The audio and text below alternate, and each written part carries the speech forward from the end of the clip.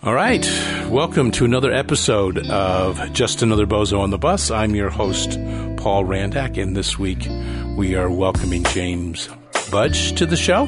Hi, James. Hello, thanks for having me. Thanks for being here. We did have a little bit of a technical problem to start things off with today, but we have everything working perfectly now. Yes, yes we do. Anyway, as we do in all our shows, please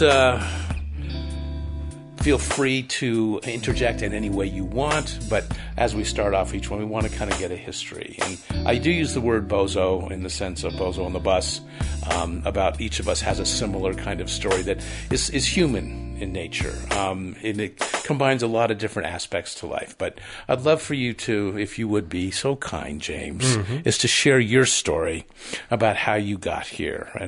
And what, I know you grew up here in Utah and Salt Lake, but expand on anything you'd like. Tell us a little bit about, how you got here. Yeah. So, name's James Budge. I'm 29 years old. Currently work at Wasatch Recovery Treatment Center. I've been there for almost exactly 5 years, and that's something that I've greatly enjoyed. And I'll get into how I ended up there shortly. But it was something that after I got sober, it was always a goal of mine to get involved in some type of giving back and sharing the freedom that I found in my own recovery and things that have happened since. Family-wise, grew up LDS and was raised with good morals, and I have amazing parents. Been married for over 30 years. What does good morals mean? So, good morals,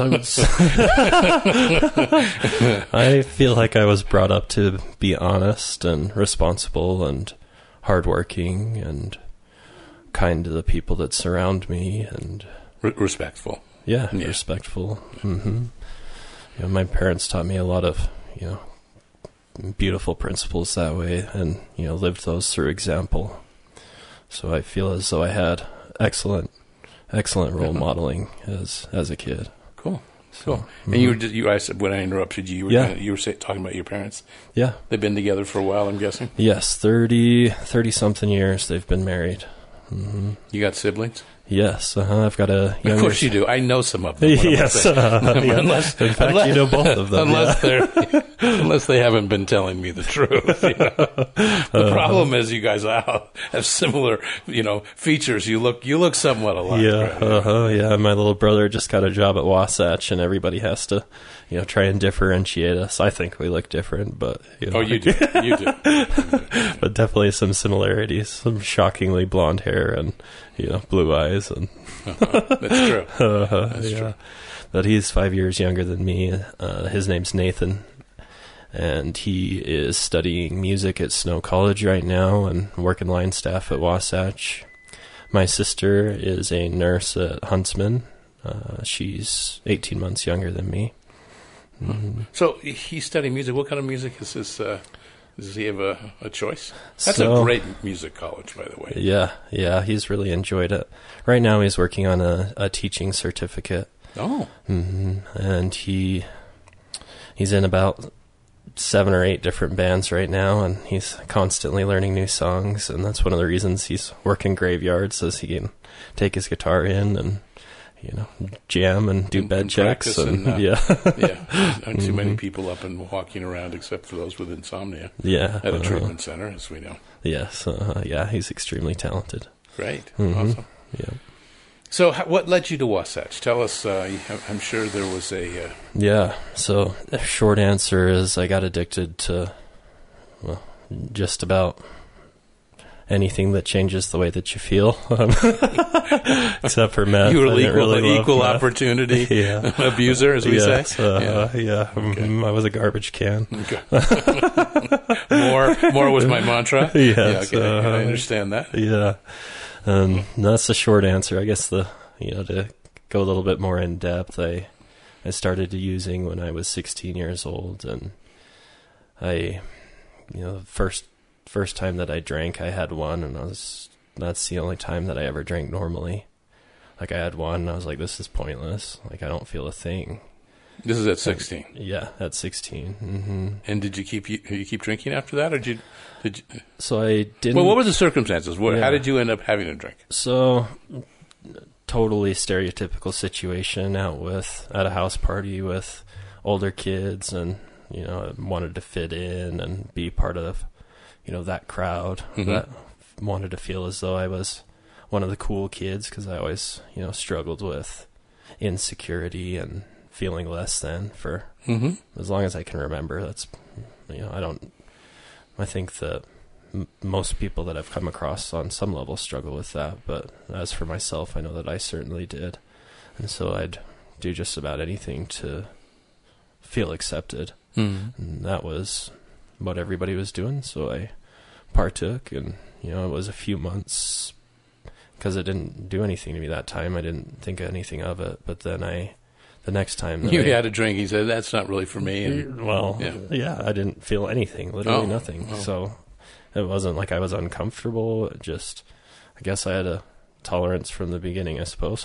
I don't know what to say to that, to be honest with you. Yeah, I drank alcohol, but nothing happened. So the next time. No bells or whistles, or no moments of enlightenment. No, certainly not. Not even a calming sensation. So the next time that I drank a 6-pack and smoked several bowls of marijuana, and that's when it clicked, and that's when I fell in love with substances, and it changed the way that I saw life. I remember thinking to myself that this is what my life has been missing. And so you had one of those moments where this is what I've been missing. This is what I've been needed. I know this isn't the most accurate word, but to describe it. But sometimes people use the word, I kind of felt normal, I felt like I felt like I could function more socially or things. Did you have any of those kinds of sensations? So my thought was, this is the way that I'm supposed to feel. So. Okay. Yeah. So it was like, finally, like there was a sense of relief and a sense of peace. And I remember the people that were there. I remember the music that was playing on the stereo was, Immortal Technique, and, it was kind of a romantic, magical moment for me. And, I hit a gravity bong, passed out, and woke up to my friend vacuuming up my vomit, and I was asleep on his couch, and I said, wow, this is awesome. And it was awesome vacuuming up the vomit, or just awesome the feeling of waking up after this? Yeah, just the fact that I got to completely escape. That's a good friend that will vacuum up your vomit for you, by the way. It was actually the first night we hung out, too. But it was his brand new townhouse, so it wasn't so much out of friendship as it was ownership and responsibility. Yeah. So in this moment, and things kind of click, and you decide, okay, I found a way to feel okay, to feel, normal. Yeah. Do you, before that happened, do you remember, or does anything kind of stand out why you didn't feel normal okay? Do you remember anything that happened in life that maybe kind of created that or perpetuated it in any way? So I didn't recognize this at the time, but in one sense I was rebelling against what I'd been taught, the religion that I was brought up in, though it taught me some many beautiful principles and an outline to live life. I've always been one that questions everything, and so to be involved. It's one of your better qualities. Yeah, I would say that it is. And to not necessarily foreclose on everyone else's ideas, but be able to come to your own discovery. Yes. Yeah. So to be involved in something that you're just supposed to take on faith, or, I've heard it described as poor evidence, was difficult for me. Yeah. And even though it's something that, can add value to many people's lives, I've found my own version of that now. And I do think it is important that we have some type of, or that I have some type of spirituality in my life. So that was one thing, was a rebellion against, that upbringing. Another thing was I was always overweight when I was a kid. When I'd play football, I was one of the X-Men. I could do nothing but play on the line because I was so big. So that kind of became a part of my identity, was, the fat kid or the big kid. And that was a struggle for me, especially in elementary school before I started to, hit puberty and grow up. Were you feeling then kind of different or awkward at this time then? Is that kind of what you were experiencing? Yeah, I certainly was. It sounds silly, but I don't think that there's many people that don't go through some type of, struggle to accept themselves and physically. And again, that was certainly my experience. Okay. And lastly, one of the, I suppose, big things that affected the way that I saw myself was I was a victim to sexual abuse when I was, 8 through 10 or something. I was, abused a handful or 10 times by a man, which was very confusing for me, especially given the nature of sexual sins in the church. For me, that got warped in my head, and I felt as though I was nothing that the religion taught, but as though I was cast out because I'd, experienced that, and that was some major sin, and now I have a black mark on me. So this is the creation, the beginning of a lot of shame. Yes, that started, and feeling there was something wrong with you. And was this someone you knew? Yes, it was a friend of the family, you could say. Okay. Not close friend of the family by any means, but yeah. Mm-hmm. Anyone else in your family that was also perpetrated by him, or? I'm not sure. Okay. Mm-hmm. Okay. All right. Mm-hmm. And that's sort of where you felt this beginning start, where I felt different. I felt, this is going against my beliefs and how, you're young enough to not understand, to have any idea what's going on. Mm-hmm. Losing the sense of safety. Mm-hmm. Yeah. And it did happen to other kids that were around me. And for whatever reason, since I was, the oldest, I felt in some ways as though I should have been a protector. Uh-huh. And so that was something that I just threw in that backpack of shame too. Oh, that just added on top of it. Sure. Yeah. So I, built up a nice big black cloud of shame for decades. Wow. It's not funny. No, I know it's not funny. Yeah. I laugh when I get uncomfortable. Yeah, it's one of my things. So, well, and honestly, I mean, first of all, thank you for your courage to talk about this today, because this happens. This happens to quite a few people, especially youngsters, where they're perpetrated on when they're young. They don't have an understanding of what's going on, and quite often, most of the time, they think it's their fault. Yeah. And that's, even though today as adults we can say, well, that's an irrational way to think. Mm-hmm. But we also know that children don't have the cognitive functioning and insight and awareness to be able to differentiate themselves from someone like that, especially someone that maybe they're supposed to trust and within a system that they feel they're supposed to trust as well. Yeah. So, there was definitely a lot of that. And that was part of, another thing that I threw on was, sex feels good. And so first sexual experience being with, a man and as a child. And, that's, one more reason why I'm messed up and I'm a monster is the narrative that I told myself. Okay. Mm-hmm. So part of it, the idea, so did you question your own sexuality at this time? Were you wondering if you were gay, or did you because of this experience, or did you know? Yeah, interestingly, I did not, and I've talked to a lot of people where that was the case, and I haven't. It is interesting that I didn't, but well, and sexual orientation. We don't need to go into all this right now, but sexual orientation is somewhat of a fluid experience anyway for a lot of people. It's not defined necessarily as black and white, even though culturally a lot of people like to go, you're straight or you're gay or you're bi. Yeah. And we're still not sure about the buy. Yeah. Right, for sure. But we understand that, it's this type of thinking that and we know this with either, the more we begin to understand gender, that there's a certain gender fluidity too. Now, not always physically or physiologically, but there are gender fluidity when it comes to how people identify themselves. Mm-hmm. Yeah. And so we know gender identity is something that can change throughout one's life. Mm-hmm. And that's normal. But at this point, you were, you kind of felt like this was bad and wrong. I mean, obviously, because 100%. Yeah. So that makes sense. Mm-hmm. And so, definitely taking that kind of uncertainty, shame, and fear into your teenage years, and then begin to partying. Mm-hmm. Oh my gosh! All of a sudden, the substances help me begin to feel normal.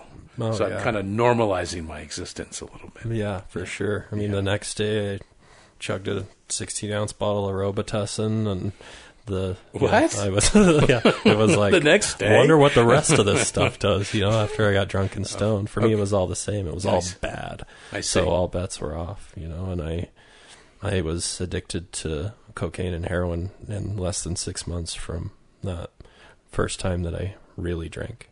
Wow. Mm-hmm. That was quick. Yeah. But going right to, the...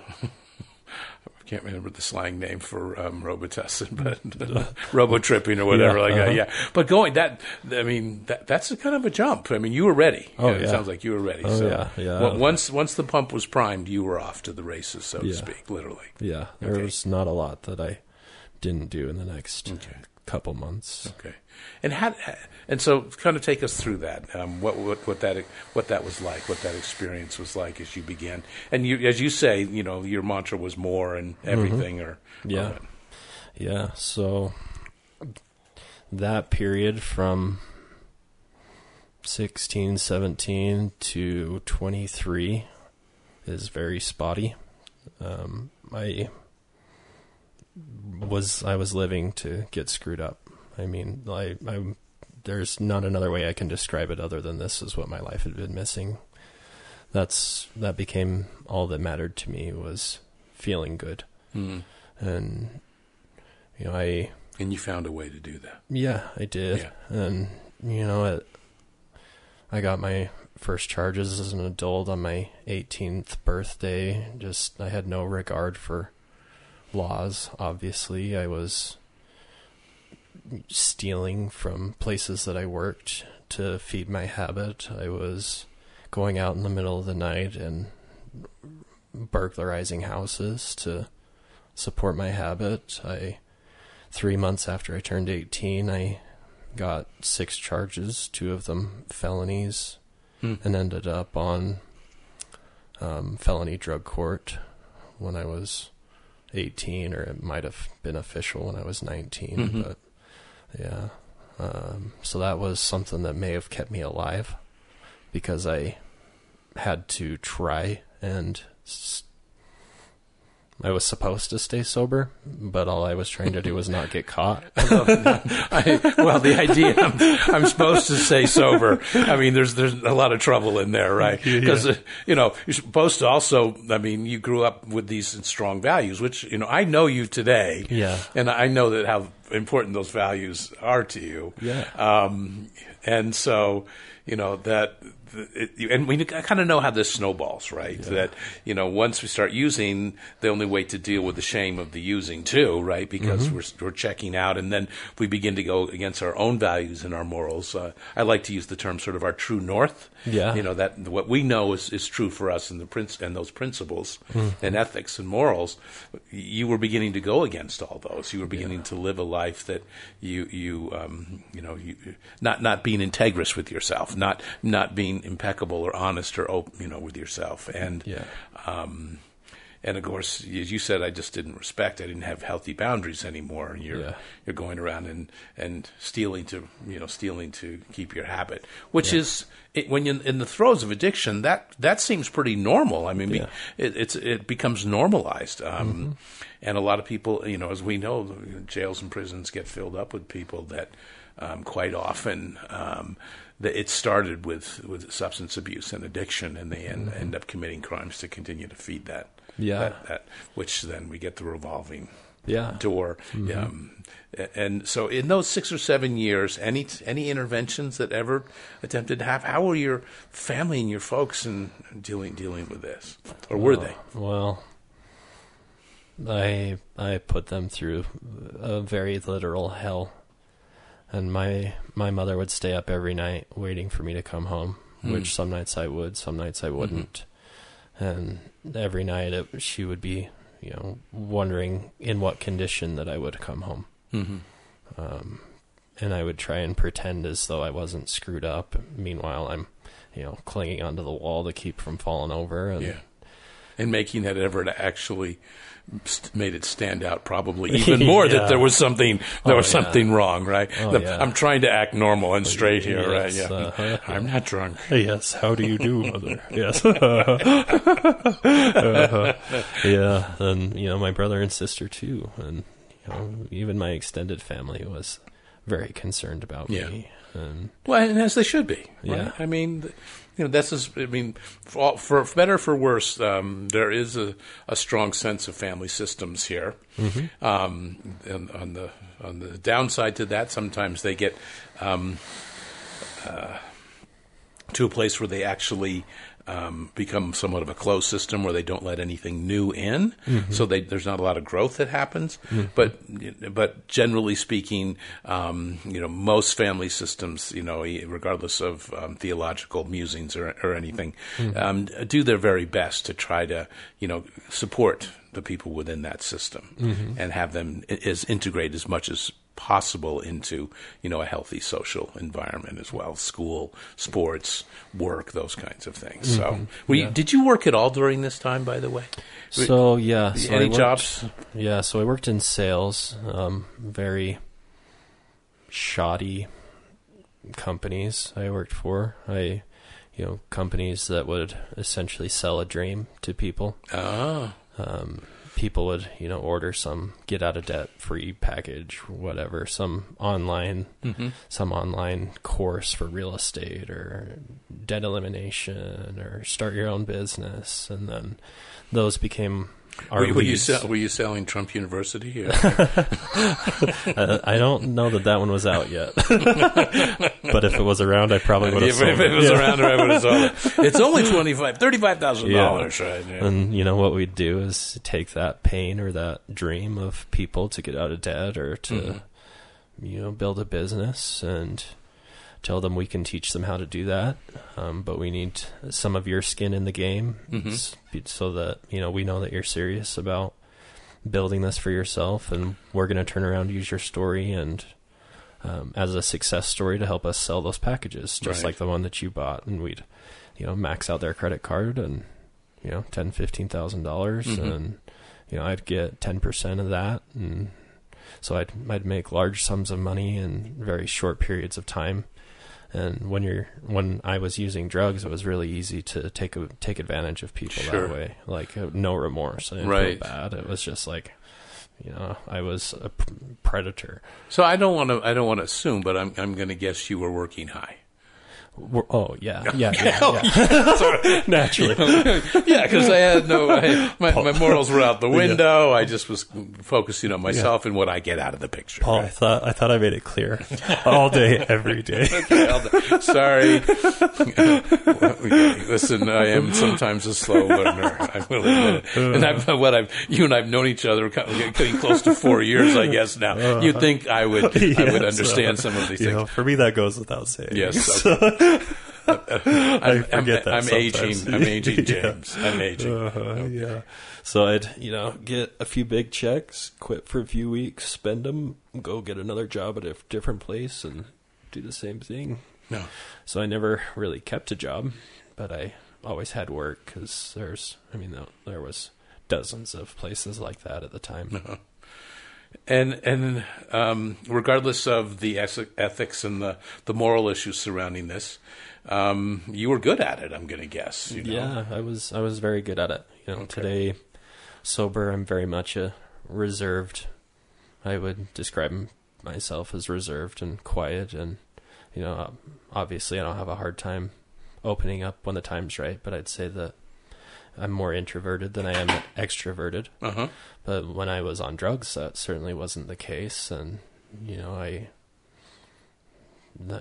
guess that's part of why I loved the drugs so much, is it turned me into the person that I wanted to be, which was this outgoing, what I thought that, smooth, salesman, like Wall Street, boiler room style, like who you thought you should be is what I'm hearing you say, right? Yeah. I was supposed to be that guy. Yeah, okay. right. Mm-hmm. And the drugs helped you become that person. Yeah, it did. I could, talk to anybody, and I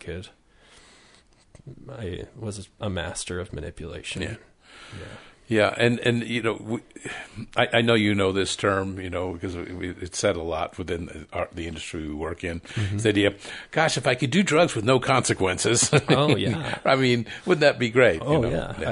I don't feel that way today. Yeah. I mean, just, well, and I know, but I mean, there was a time where that made sense, right? Yeah. If doing drugs didn't have any consequences to them, everyone would do them. And I mean, in reality, there are consequences for a reason. I mean, natural consequences, of course. And that's an impossibility, obviously. And I would say, if there weren't including like spiritual consequences and the relationship that I have with myself and the people that I love, if that's something that wouldn't be affected, along with all of the outside things, then sure, I would use drugs. Yeah. But, the peace that I do have today is something that I'm not willing to give up. Yeah. I think one of the things that I've noticed in my life, and this is not just associated with drugs too, because I knew that, the drugs I see as a problem that compounds itself easily, but sort of the spiritual disconnect and some of the beliefs that I had about life in general and about myself that were probably as destructive and maybe not physiologically as harmful, but from an ability to connect spiritually in my life. And I'm not talking anything to do with religion here, but I'm talking about a way to connect, and be part of things and feel part of something. Some of the irrational thinking and other behaviors I had would compound that disconnect as much as the drugs would at times. And that's what's fascinating, is being able to kind of parse through some of this over a period of time and through experience to realize the drugs being, as you and I have gotten to know, as a symptom of something else that's going on. Yeah. And I just find that, I always find that fascinating to go, it wasn't just, at least for me, in my case, I don't want to speak for you, but I don't think. Because I always get into trouble when I speak for other people. You could probably pull it off. I don't want to do it. No, don't tempt me. Stand back.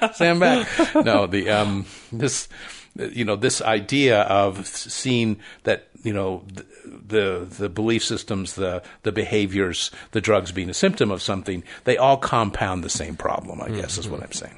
Yeah, absolutely. Yeah. And the consequence for, the spiritual consequence obviously isn't going to end in prison or, hospitals, but it ends in its own version of hell of hating who I am and not being able to look myself in the mirror and consequences that are every bit as destructive, like 100%. Yeah.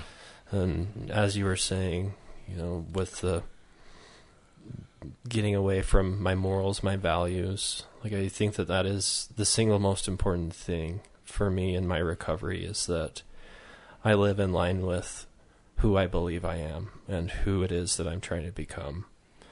It's when I get away from those principles that I know that I should be living, that it creates that inner turmoil, that shame, that guilt, that feelings of not being good enough. It just loads that. It just sets that on fire. Sure.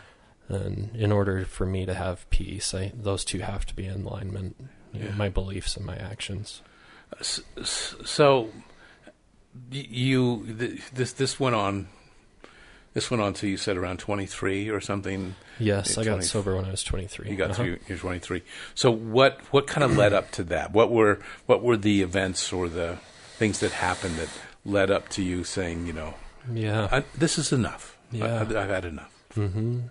So those felonies were the first serious consequences, and I was facing, 2 second degrees because they'd been enhanced. So I'm 18 years old looking at 2 to 20 or 2 to 30, can't remember exactly, years in prison, or it was this drug court program that from the outside looked like it would just be a cakewalk. I'll just use ketamine and somas and GHB and acid and mushrooms because they don't all show up on drug tests. You had a plan. Oh, yeah. You were ready. Okay. Yeah. For sure.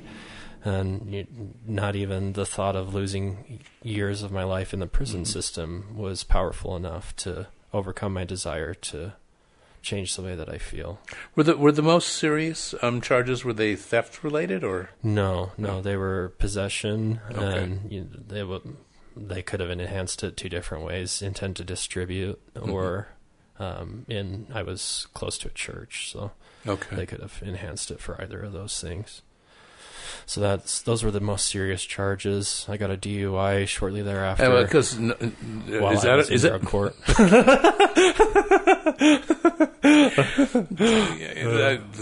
Now, was it close to a church or a school? Because people in church use drugs. Yeah, sure. Yeah. As we know here in Utah, we have numerous epidemics going on: opiate, benzos. But I say this completely playfully, but the Mormon speedball, Xanax, and Xanax and Adderall. Yeah, right.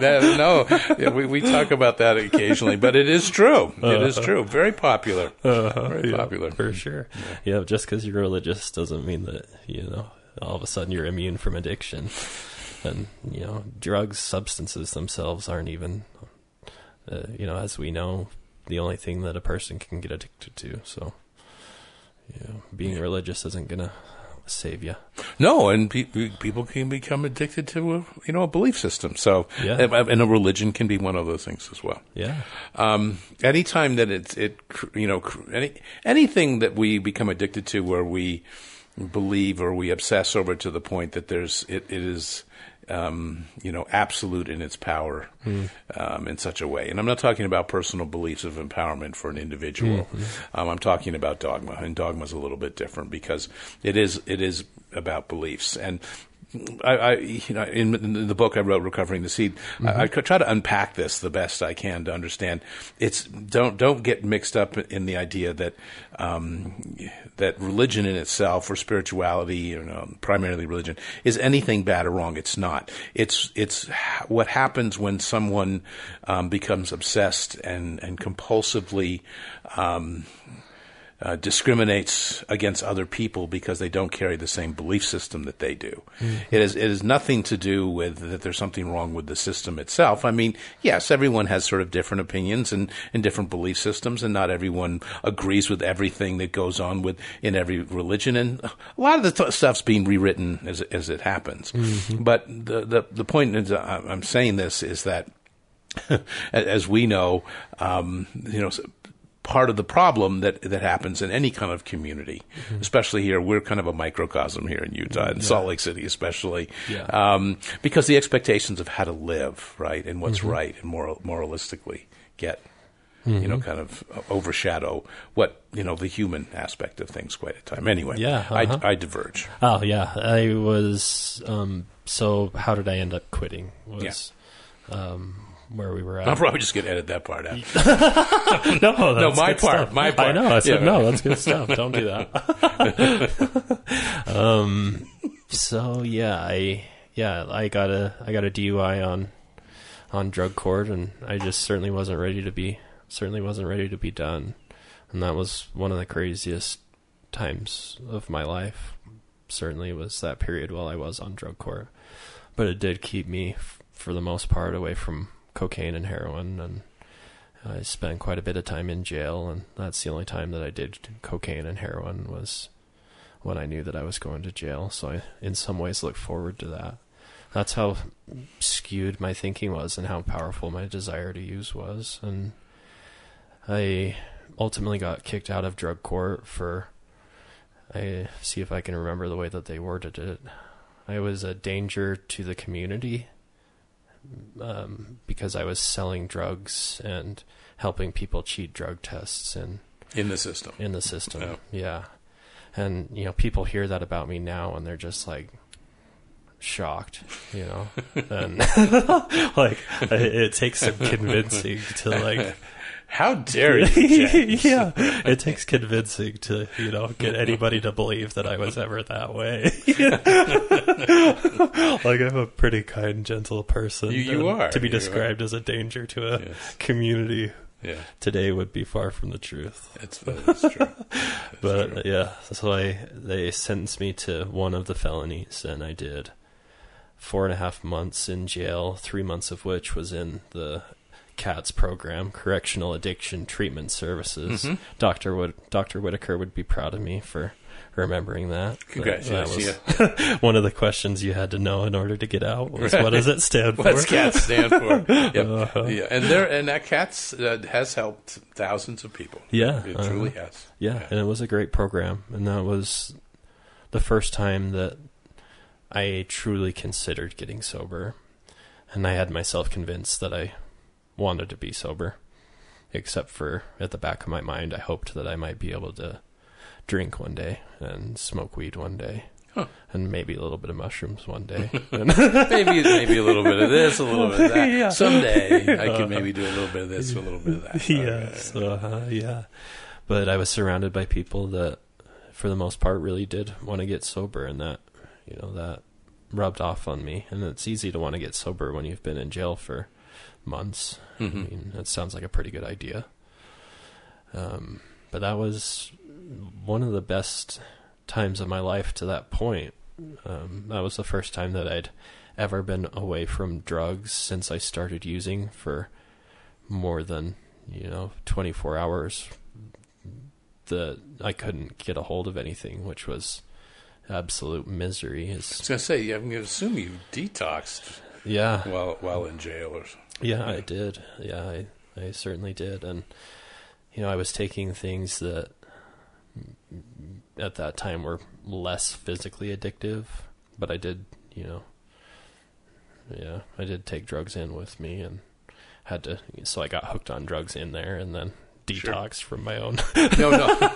Well, and what's interesting about things that are supposed to be less addictive, I don't know if you've heard recently all the research that's coming out on Neurontin, gabapentin, right? Oh yeah. And I think you and I've known this for a while, just based upon we know that people we know in the business have abused it, and but there have been overdoses reported in the last few years on Neurontin, and that it is addictive, and that it gets abused a lot, and it's one of those drugs that it does help. I guess you could say, even though these are different classes of drugs, sure, you could say the same thing about Subutex or Suboxone or something at times. Except that Neurontin is supposed to help deal with a little bit of neurological balancing or homeostasis. Mm-hmm. Is that hail? That sounds like hail. That just came out of nowhere. Gosh, it's I don't know if it's going to pick up on the show or not, but that's pretty cool. But yeah, I took Neurontin, when I got sober, in lieu of some of my more addictive anxiety medications, and it served its purpose. But I certainly felt it if I missed a dose, and yeah, I mean, just because it's not scheduled doesn't mean that it can't become an issue. Yeah, of course. Mm-hmm. Yeah. Of course. And that might even be scheduled. I don't know. I'm talking out my butt there, but not highly scheduled for certain. Yeah, it's not Schedule 1 anyway. Yeah. Right. Okay. All right. So you came out of jail. I keep telling stories to. That's okay. Yeah. we're getting there. Yeah. So got out a couple days. Well. Yeah, the weekend after I got out, I was hanging out with kids that I met in drug court, and they were all smoking salvia, which is a hallucinogen that lasts all of 30 to 60 seconds. And my tricky brain said, how can you get addicted to, an experience that lasts 30 or 60 seconds and a hallucinogen at that? Right. Yeah. That won't be an issue. And that worked so well that I smoked it again the next day. And obviously it didn't cause an issue, so I did GHB the next weekend. And see, I'm still okay. So I drank the weekend after that. And then, I'm using daily again. Oh. So within a month. Yeah. About. Yeah. Okay. Yeah. Well, that was not an uncommon story. No, certainly not, and that's a struggle that I certainly had, and I come across with people that I work with, and my profession is that idea that I can't even drink, or I can't even smoke weed, or, if you can, good for you. But for me, the issue isn't which substance it is. It's that I feel as though I need to change my reality in order to live happily. Sure. So.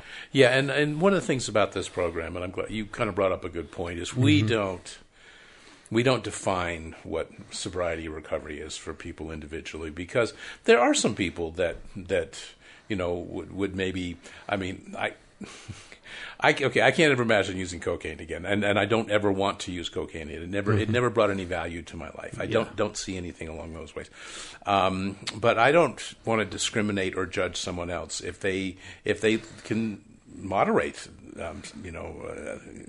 I throw cigarettes into here too, just so you know. Yeah. Whether they can moderate smoking or they can moderate, alcohol consumption and things like this. These are all. It's not for me. It's not my job. Yeah. I don't ever want to think of being what that. They hear the term recovery police kind of thing, like what it's supposed to look like. Yeah. But I also people that believe in complete abstinence, and most of the organized systems and programs, especially the self-help groups, for the most part, believe that. Yeah. Whether it be AA, a refuge recovery, or smart recovery, they all take on that. And I think that as far as learning to understand who we are, and what who and what needs to be healed, and it's best to do that in a place of abstinence, because anything that's going to alter our understanding in our personal development and growth, then that's really gets down to the issue. Yeah. So, I've joked with people that, I sometimes feel affected by taking ibuprofen, and, and I do. It's strong in that sense. But are there times that I take it if something is inflamed or if I have an injury or something? Well, yeah, I will. It's not, black and white thinking is as much part of the problem is defining, what I need to do to take care of myself, because people are going to figure that out their own way. Yeah, so I agree. We don't want to judge other people, or do our best not to. Yeah, I certainly try to. And I initially, when I got sober, I got extreme with Alcoholics Anonymous, and that's something that I love from the bottom of my heart, because it did teach me how to live sober and find spirituality and take accountability and improve as a human being, and I love it for that. But there were some dogmatic and fear-based things that I've separated from. Yeah. And, that's one of those kind of old school AA things, is don't even take medications. And to me, that's asinine. Yeah. If it's something that is a legitimate medical condition, you should probably follow doctor's orders, someone who's qualified to make that decision. Not your sponsor. True. Not that they can't have valuable input.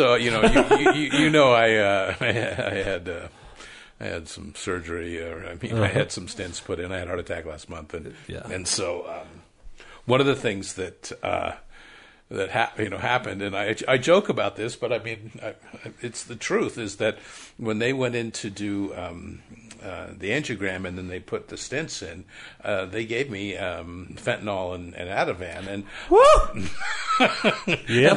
I was feeling really good. But I also, afterwards when I was done, they said, "Do you want anything for the pain?" And I go, "No, I don't really have any pain. This doesn't, I was sore and, felt a little out of it, but, I enjoyed what they, gave me while I did it, but I also knew that was needed. And I also got to be able to watch them actually, doing the work and unclogging the arteries, and watch that all happen, and that was really cool. I don't know if I'd have been as calm and fascinated by it if it wasn't under the direct pharmaceutical guidance of my doctor. Yes, yes. And So I agree with you. I agree with you. Yeah. Yes. So next stage of my story is, I ultimately left the hard drugs alone, and it was alcohol and pills and marijuana, and I got every bit as miserable just doing those things as I was on cocaine and heroin, and got to that same place of misery where, I didn't want to live. Wow. Dun, dun, dun. I hope that came through. I sure hope so, too. That lightning was pretty close. That was dramatic. I don't want to live. Oh, that's funny. And we're laughing. Yeah, right. Yeah. Guys, you didn't want to live. Yes, I was drinking to black out, drinking for oblivion, and... So you necessarily weren't suicidal, but there's a difference between wanting to die and not wanting to live, even though some people somatically think that they're kind of the same thing. But not wanting to live just means I want to stop all this. I just don't want to hear the idea of I want to die, I want to kill myself is the act of ending that, right? And one's more self-medication. Yeah, and it wasn't to the point where it's like, this is how I'm going to kill myself or anything like that. But, I certainly, I overdosed sometime in that, 8 years. And another one of my, shame things that I carried around. My mom found me, blue. And, I remember waking up and feeling disappointed that, I was alive still. I was like, shoot, it would have been easier if I'd have just gone. And that was kind of my level of dedication to life, I suppose, is exemplified in that. And as you know, I'm a musician. One of those nights of, it's hard to, unless you've been there, it's, a difficult thing to explain, so I won't try too hard. But in that misery, I was playing a song called Fine Again by Seether. And, it talks about one of the lines is one day too late. And, my mom was there with me, and she said, James, tomorrow might be too late, meaning that, I could die any one of these days. And, I decided that I was ready to go to detox that night. And, on the way to the hospital, I didn't recognize it at the time, but I said what today I view as a prayer or, some type of meditation or surrender, all of the above, turning things over, asking for help from anything that may be out there. And, I was defeated defeated in a good way. Like, I was ready to be done. Like, I knew where drugs and alcohol were going to head, and there was no escaping that reality. It's sort of like you were tired of the battle, I guess. Yes. It could be said that you found yourself in a place where the fight that was going on in between you, and that probably the analogy of the two wolves, right? Yeah. And which I love that analogy, and I think it's a beautiful one. Yes. The idea that I've been feeding this wolf of anger and frustration and resentment and addiction for so long, I'm just exhausted because it's the madness of that wolf is all consuming. And so, and the analogy of feeding the wolf of compassion and love and tolerance and health and well-being and self-care and all these kinds of things that, honesty, empathy, the things that sort of feed the heart side of ourselves. Yeah, I use that term wholehearted a lot. And I think that's when I think about, when we want to make these changes, it's sort of like, I want to repair my heart. I want to live with an open heart instead of one with fear. And that the two wolves that analogy really, I think, touches home with that. Yeah. And that white wolf was certainly famished. And, I was having a conversation with someone the other day, and, my life's pretty simple. Like, there's, nothing crazy that I do. I love to go to the gym. I love to play golf. I love to play softball. I love to, spend time with the people that I love. And, it's not extreme and not, the insanity that it once was. But sure, it takes a minute for, that white wolf to come back to health, Yeah. But those feelings of peace and contentment and love and joy are every bit as powerful as, that chaos that drugs once gave me. And, it's not something that happens overnight. And that's one of the things that I always tell my clients is, in AA, they say, don't quit before the miracle happens, or the night is darkest before the dawn. And that's something that's come true for me over and over and over again. It's just shortly after that moment when I feel like I can't do it any longer, that something beautiful is on the way. Yes. Yeah. Mm-hmm. Yeah.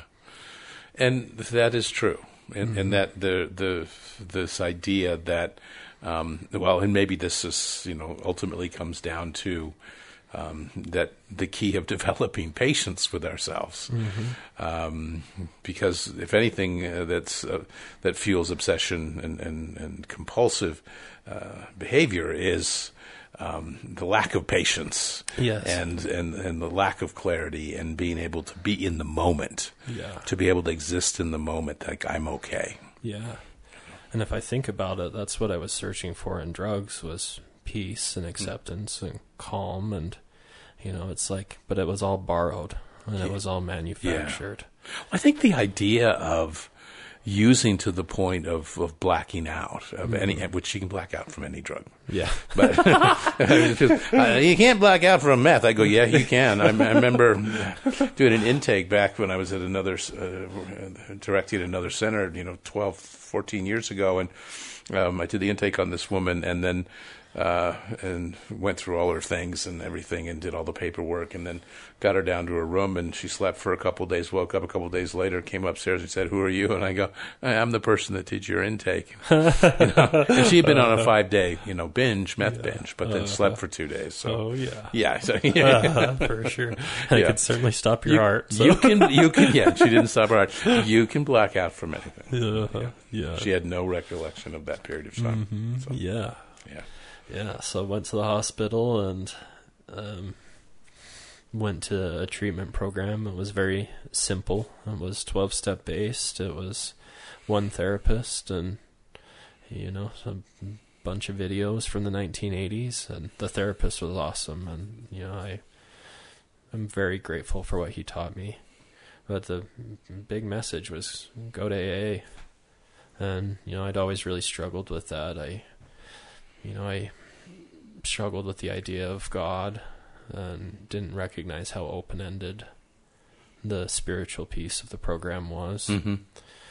And, so when I read that third step, I'm willing to turn my will and my life over to God, it seemed like this insurmountable thing, but it can really be broken down simply as doing the next right thing. And, just living in accordance with those principles, like we were speaking earlier, your own spiritual principles, whether there's a God or not. I know that living with honesty and love and courage and kindness and compassion is, I'm probably not too far off from God's will, if there is one. if she has one. Yes. I say that in all seriousness. Yeah. I had a guest on a few weeks ago who's basically used the 12-step model to get sober. Mm-hmm. They're an atheist, and they don't have any belief in God or higher power. Yeah. But they do find a way of becoming part of something bigger than themselves, and they either use nature or, which is a very common one, but not identifying it as any deity. Sure. And still getting the same results and have the same respect and fondness for the program without this idea of identifying, some entity or deity or monotheistic component. It's not necessary. Yeah. And you and I've had these talks, I know, over the years, as, people put down the 12-step model quite often because of that. And really, it's just it's a simple model or program of personal growth and development. It's really what it is if you simplify it, because it can be used for anything. Yeah, I mean that it was developed from the aspect of an alcoholic paradigm. Sort of invalidates really the strength of some of the core components of 12-step. Yeah. Which is about, taking responsibility, learning acceptance, connecting, having community. The whole principle of the fellowship is probably one of the most important components in recovery, even though I have a lot of colleagues that don't necessarily always agree with that. Yeah. But you know how strong I feel about aftercare. Yeah. I don't care what your belief system is. I just want you to show up and learn how to be vulnerable in a community and be able to become part of that community so that it builds something bigger. Yeah. And it's a foundation for the next people that are coming in. Yes. I have people go, yeah, I'm done with aftercare. I'm not anything else. I'm not learning anything. And I go, well, then it's not for you for the next 6 months. Yeah. Right. It's for the new people coming in. And I mean, in 12-step, they call that the newcomer. In aftercare, we don't look at it from that point of view, but it's sort of like in all communities, it's that way. Whether you're in sports, the community's the same thing. It's the veterans that sort of teach and create the ground for which the what do you call somebody new in sports? Let's go with greenhorn. The greenhorn, yeah. Rookie. Yeah, the rookie. That's the word I was looking for, rookie. Some place for the rookies to come in. Because, everybody comes in thinking they know everything, right? It's like a teenager. Right? Yeah. And, today, do I need to go to a meeting every day to stay sober? Absolutely not. No. But if there wasn't meetings, where would I have gone to get in touch with the community that taught me how to stay sober? Sure. So is it a necessity that, out of fear, I need to go to a meeting every day? No. But, it is one of the beautiful pieces of my life that I get to, share the freedom that I've found with other human beings that have experienced that same hell that I've been through. Yeah. Well, I mean, James, I see you as someone who finds multiple ways to connect. I mean, we were talking about softball in the beginning. I mean, joking a little bit, that there's people that the softball community works for, right? And then there's people that really gravitate to aftercare. Then there's people that gravitate towards smart recovery or refuge recovery, or they find other types of communities. We have a group that started a book club. Yeah. I don't know if you've heard about that. They meet actually here at Lighthouse on Sundays, and they get together and do coffee or tea. Yeah. So herbal teas too. Yeah. And talk about a book, and it's fascinating. I mean, they want this sense of wanting to build community. Yes. Really is what makes it work. And I say softball's as valid as aftercare, as valid as book club, as valid as 12-step. It's all important. And the more you can utilize and the more you could spread out and the more languages you learn in recovery, it's better for it. It's better for you and it's better for the people that are in those different communities. Yeah, 100%. And recovery, in the same vein, it isn't about just not using drugs. That's like minimum requirement. Like the goal is to... Right, because that's the symptom. Yeah, right. The symptom is the drugs. Yeah, recovery is about finding happiness and joy and building healthy relationships and finding hobbies that, allow you to express yourself. So in a sense, everything's recovery related. I mean, because it's about living and enjoying life. Yeah. Well, and I talk about this in Recovering the Seed is addiction is a human condition. It's not just for people with, drugs, alcohol, sex, food, and so on. I mean, people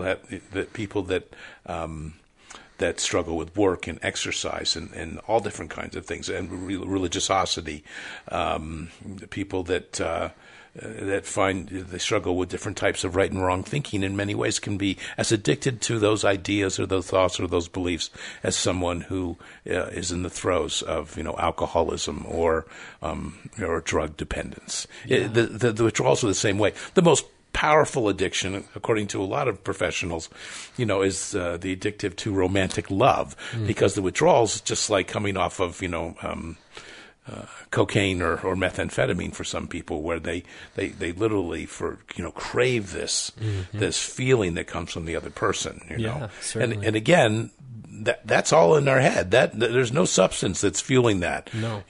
Yeah, right. That's a chemical reaction. That's a chemical. Yeah. It's chemicals. It's just one. It is chemicals, but it's ones that we produce, and we get addicted to the chemicals that we produce. Right. Mm-hmm. And I joke about this with salt, and I used to use that in family sessions forever. And I'm not a big salt person, but I haven't regulated my salt since my heart attack. And I'm noticing it's the foods. It's not what I cook at home. It's what when I eat out. There's so much salt in things, and it's easy enough to be addicted to salt.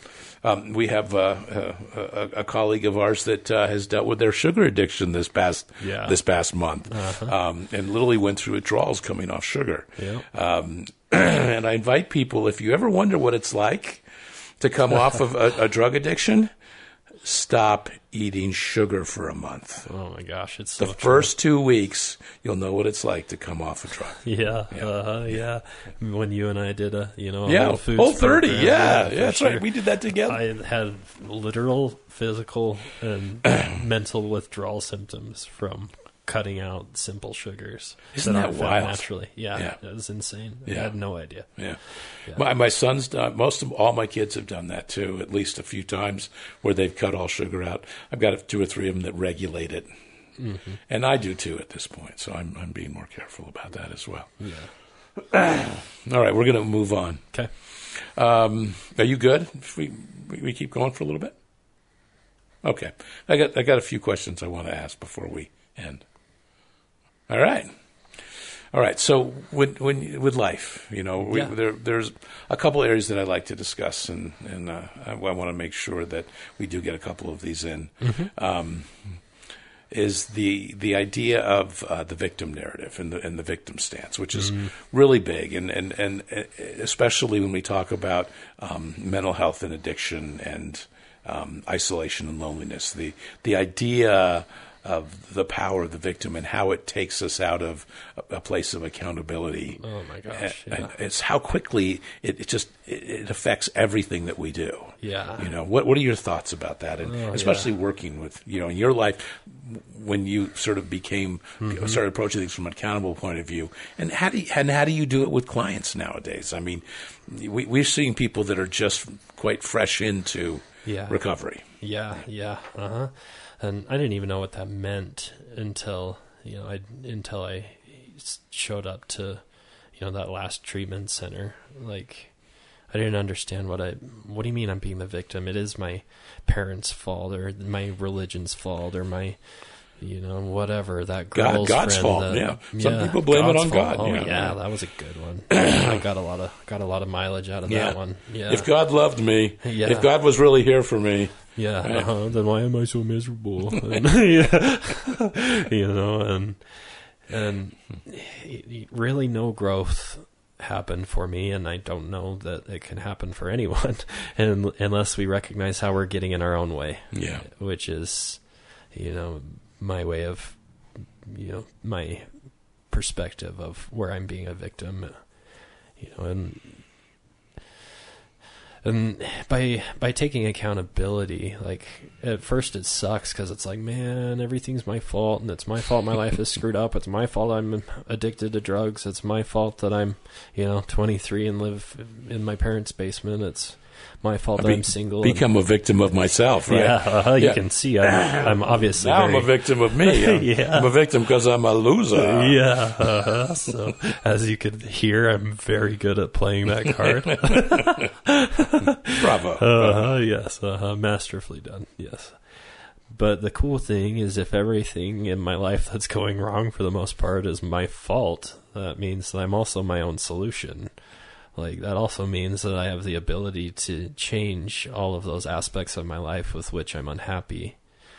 And it just feels so much like better and empowering to, take ownership of our behaviors and why my behaviors and why my life is the way that it is, rather than just, be at the whim of everything and everyone around me.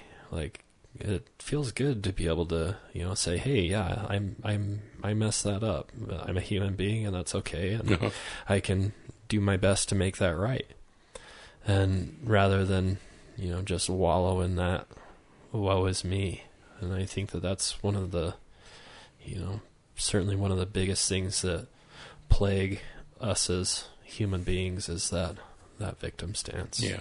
Mm-hmm. And the inoculant or antidote for that is accountability. Yeah. The idea of I'm responsible for what I think, feel, and do. That it's the world. My reality is my creation. Yeah. It's not happened. My reality is not happening to me. I'm creating my reality. Yes. And that's sort of that place. One of the things that a guest a few weeks ago was saying on the show was what really helps them. Inoculant is gratitude, expressing, finding gratitude for something every day in life. Yeah. And they know when they're in a place of victim stance or that victim narrative is getting strong, they realize they're not in a place in gratitude in their life. They're not living in the moment.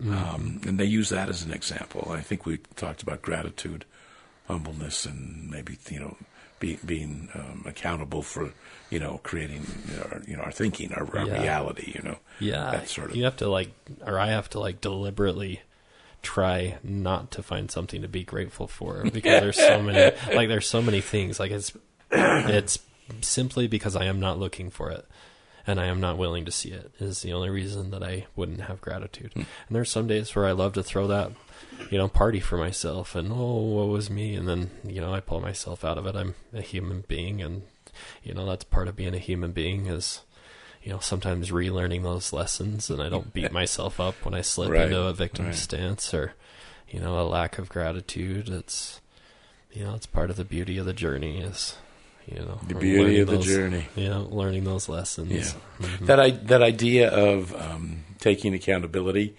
for my humanness, and which means I've realized I'm going to make mistakes, and then taking accountability for when I make a mistake, own it. Right. I mean that nothing transforms a victim stance quicker than owning. Yeah. Taking ownership. Oh yeah, for sure. So moving on, what about in your life? Some of the important life lessons. You shared a few of them today. Mm-hmm. Is there anything that really stands out to you? And do you, when you look back, do you have sort of is there a person or a mentor that really stands out strongly for you? Yeah. I've had so many mentors, and it started with my mom and my dad, and my brother and my sister. My dad is a beautiful example of quiet strength and responsibility and I can't think of the word, but unconditional love. Like he thinks of my mom and his children far before he thinks of his own wants. Yeah. And that's something that, I feel like today I've gathered is, some of that selflessness that he exemplifies.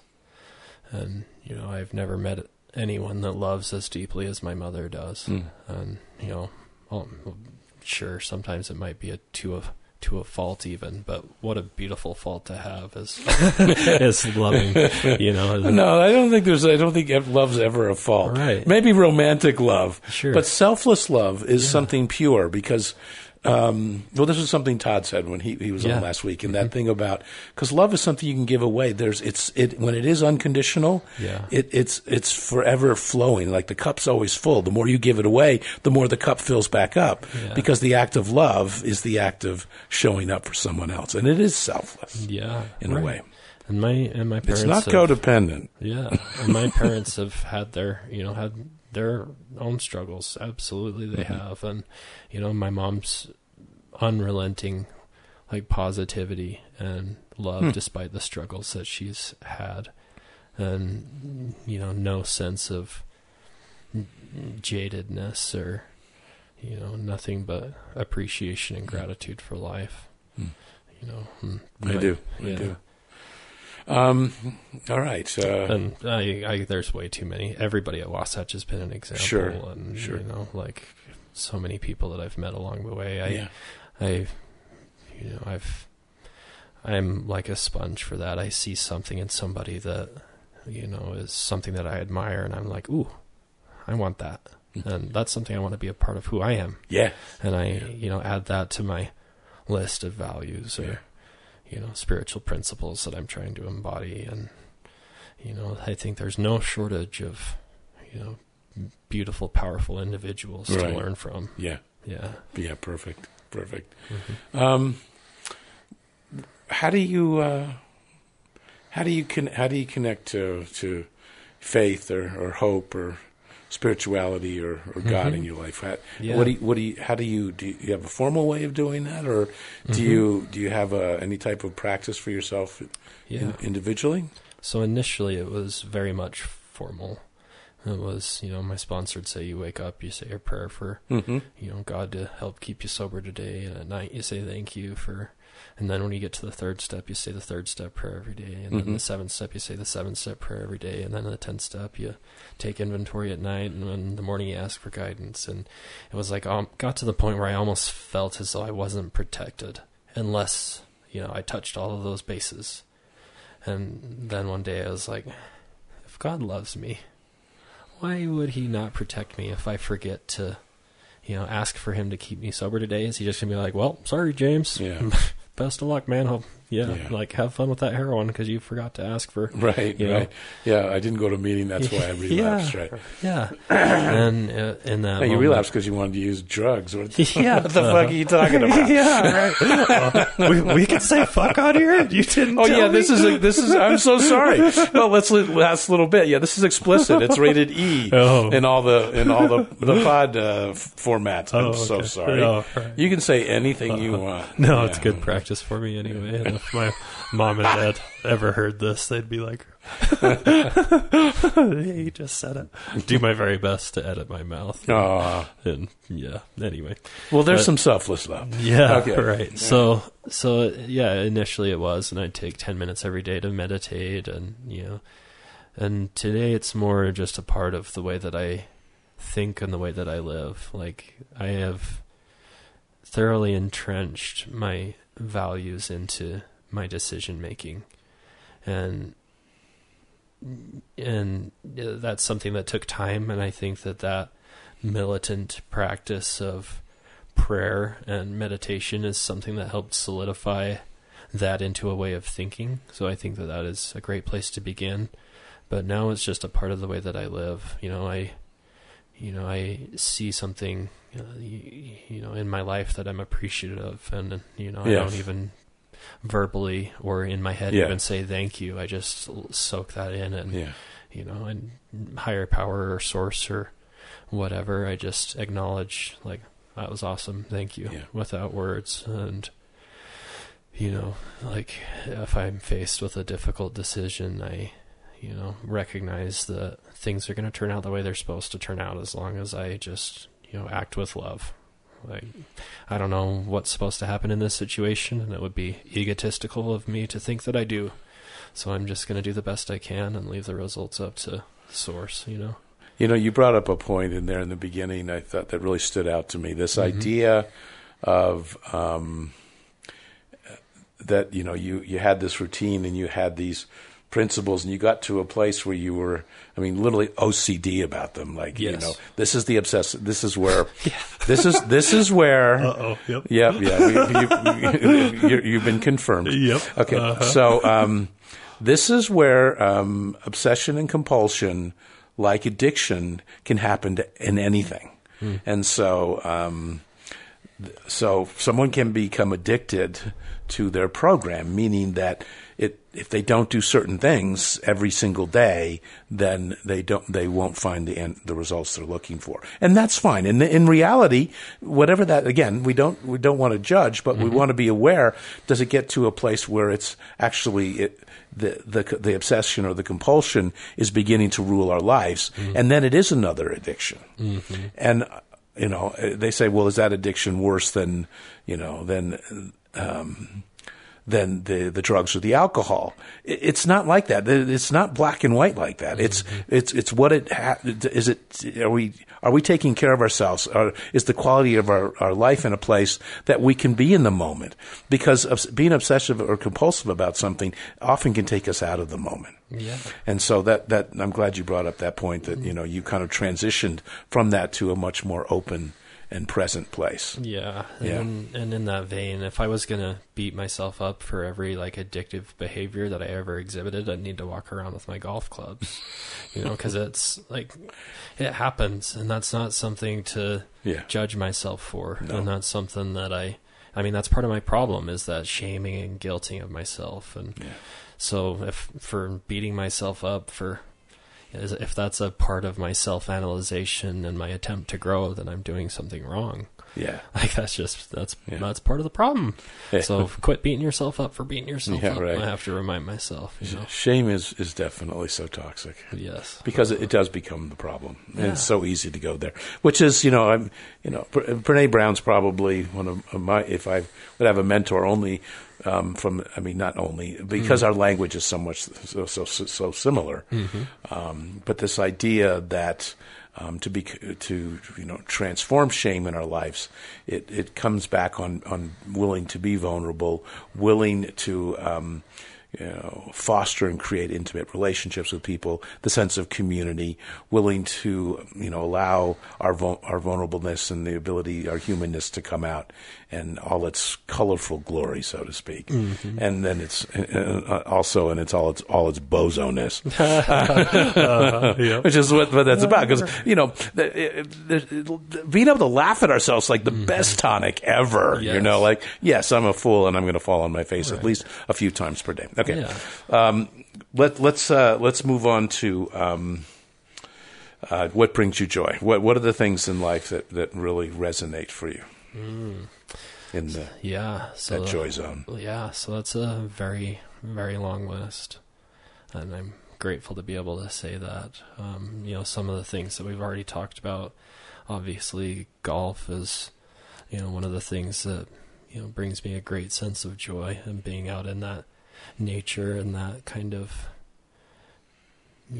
introspection that happens. Golf's very much a intellectual sport, more so than it is a physical sport, and learning how to have compassion for yourself. And I golfed a lot with my grandpa, and that's something he always taught me, was the mental aspect of the game. And that mental aspect of the game is the same in any area of our life. We all have to sort through our thoughts and decide which thoughts are serving me and bringing me closer to joy, or are getting in my way of that. So golf is certainly one of those places, and softball primarily just because I get to get together with my friends, and it's not about softball, it's about hanging out with the people that I enjoy. So relationship is certainly one of those things that brings me joy. I find a lot of joy at work, one, because I work with, again, people that I love and admire. And it also gives me an opportunity to share what was given me, this perspective that I have on life, this kind of way out from that, hamster wheel that is addiction or humanity, or, that programming that we all receive. The menagerie of social constructs that are around us. How about where's your Zen zone? What do you do to do that? Is that similar to joy, or what's that Zen zone for you like? Yeah, they're all related, and I like to think that my Zen zone is something that I carry around with me. Like, I can find that Zen in any situation that I find myself in.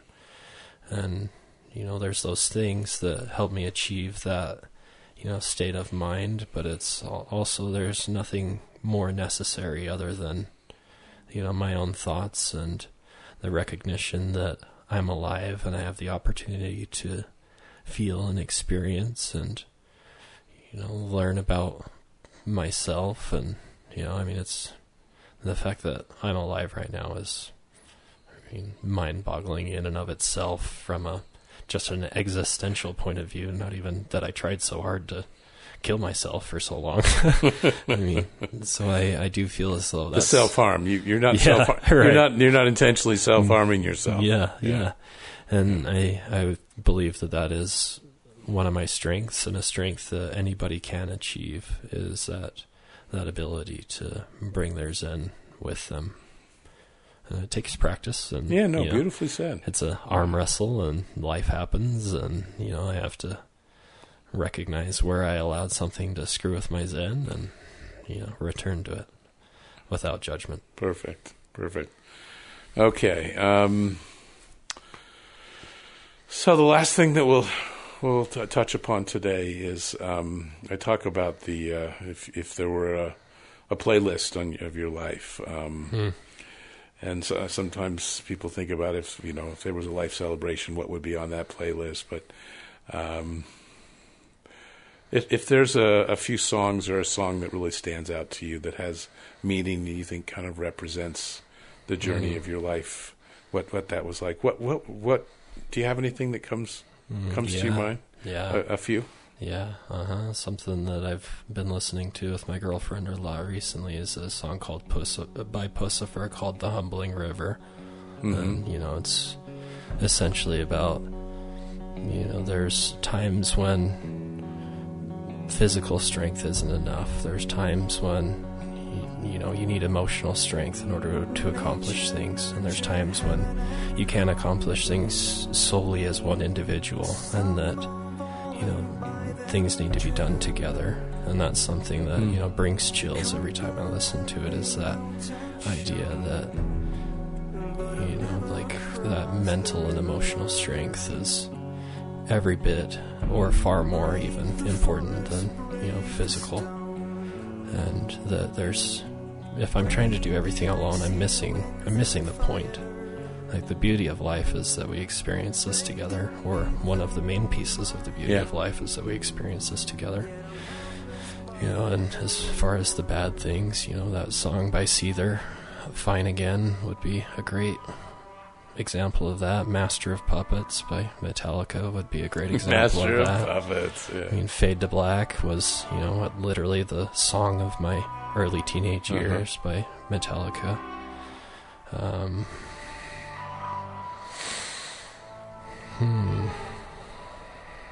We would say that that's a good start. That's a good start. Yeah. So some people would think you're a metalhead a little bit. Yeah. Yeah, for sure. Yes, and that's okay. Man. I own it and I love it, and I think metal is a beautiful place to, somewhat paradoxically find peace. Yeah. Mm-hmm. It is. Well, and last week Todd was on, and one of the most powerful songs in his life was "Fade to Black." Wow. Yeah. Just there, you didn't know that, did you? Doesn't surprise me at all. Yeah, and he and I have a lot in common. And even though it's a song that has some darkness in it, it's about finding the light. Yes. And that's kind of this whole idea of learning to embrace shadow. For so long, it's become something fearful. Yeah. And I think, for a lot of people, they look for ways to avoid embracing their shadow. And sometimes that means that they have to go to a really dark place in their life. Yeah. Or whether it be drugs, alcohol, gambling, food, sex, something. Now, there's nothing wrong with sex, okay? I'm not saying that that's a bad thing. But when it becomes the only thing that this allows us to be sustainable, emotionally and spiritually in life, then it's a problem. Yeah, certainly. Yeah. Or that we make really bad decisions around it. Oh, yeah. There's people that make life-altering decisions around sex and destroy their lives. Yeah. So I'm not. I don't feel but so. But it's also it's also a beautiful example of appreciating our bodies and respecting people that are a person or people, I guess. Who am I to judge that that we love? And kind of symbolic of that. So or aha. Yeah. Aha. All right.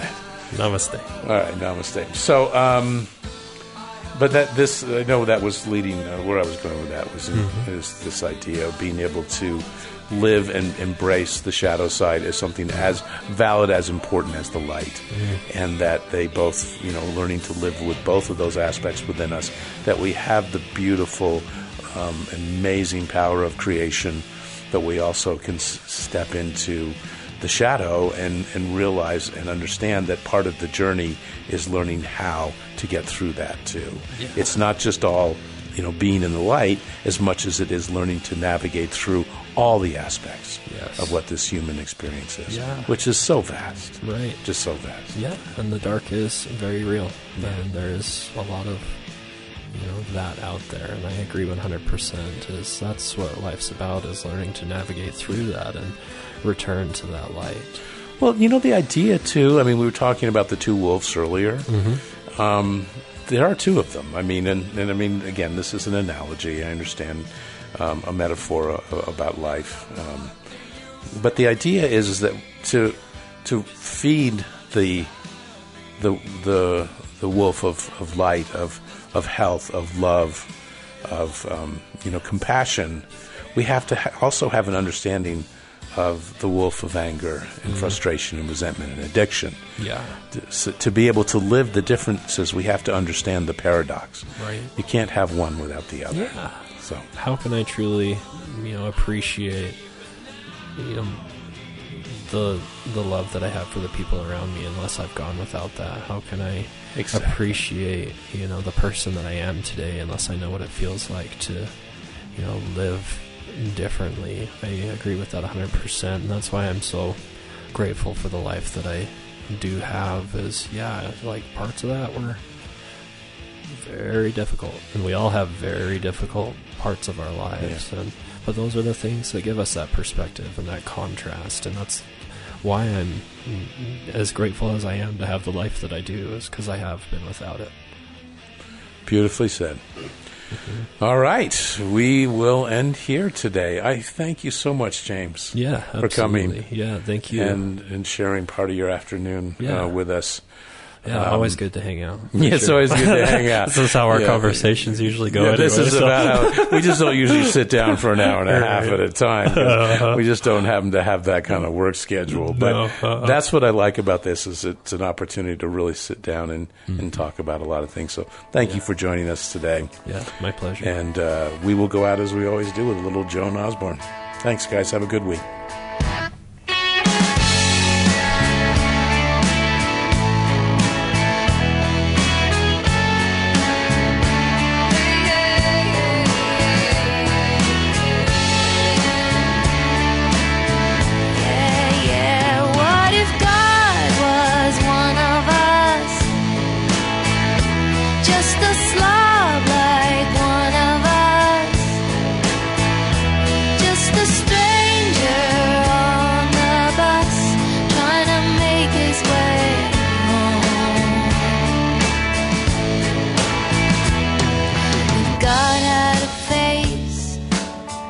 What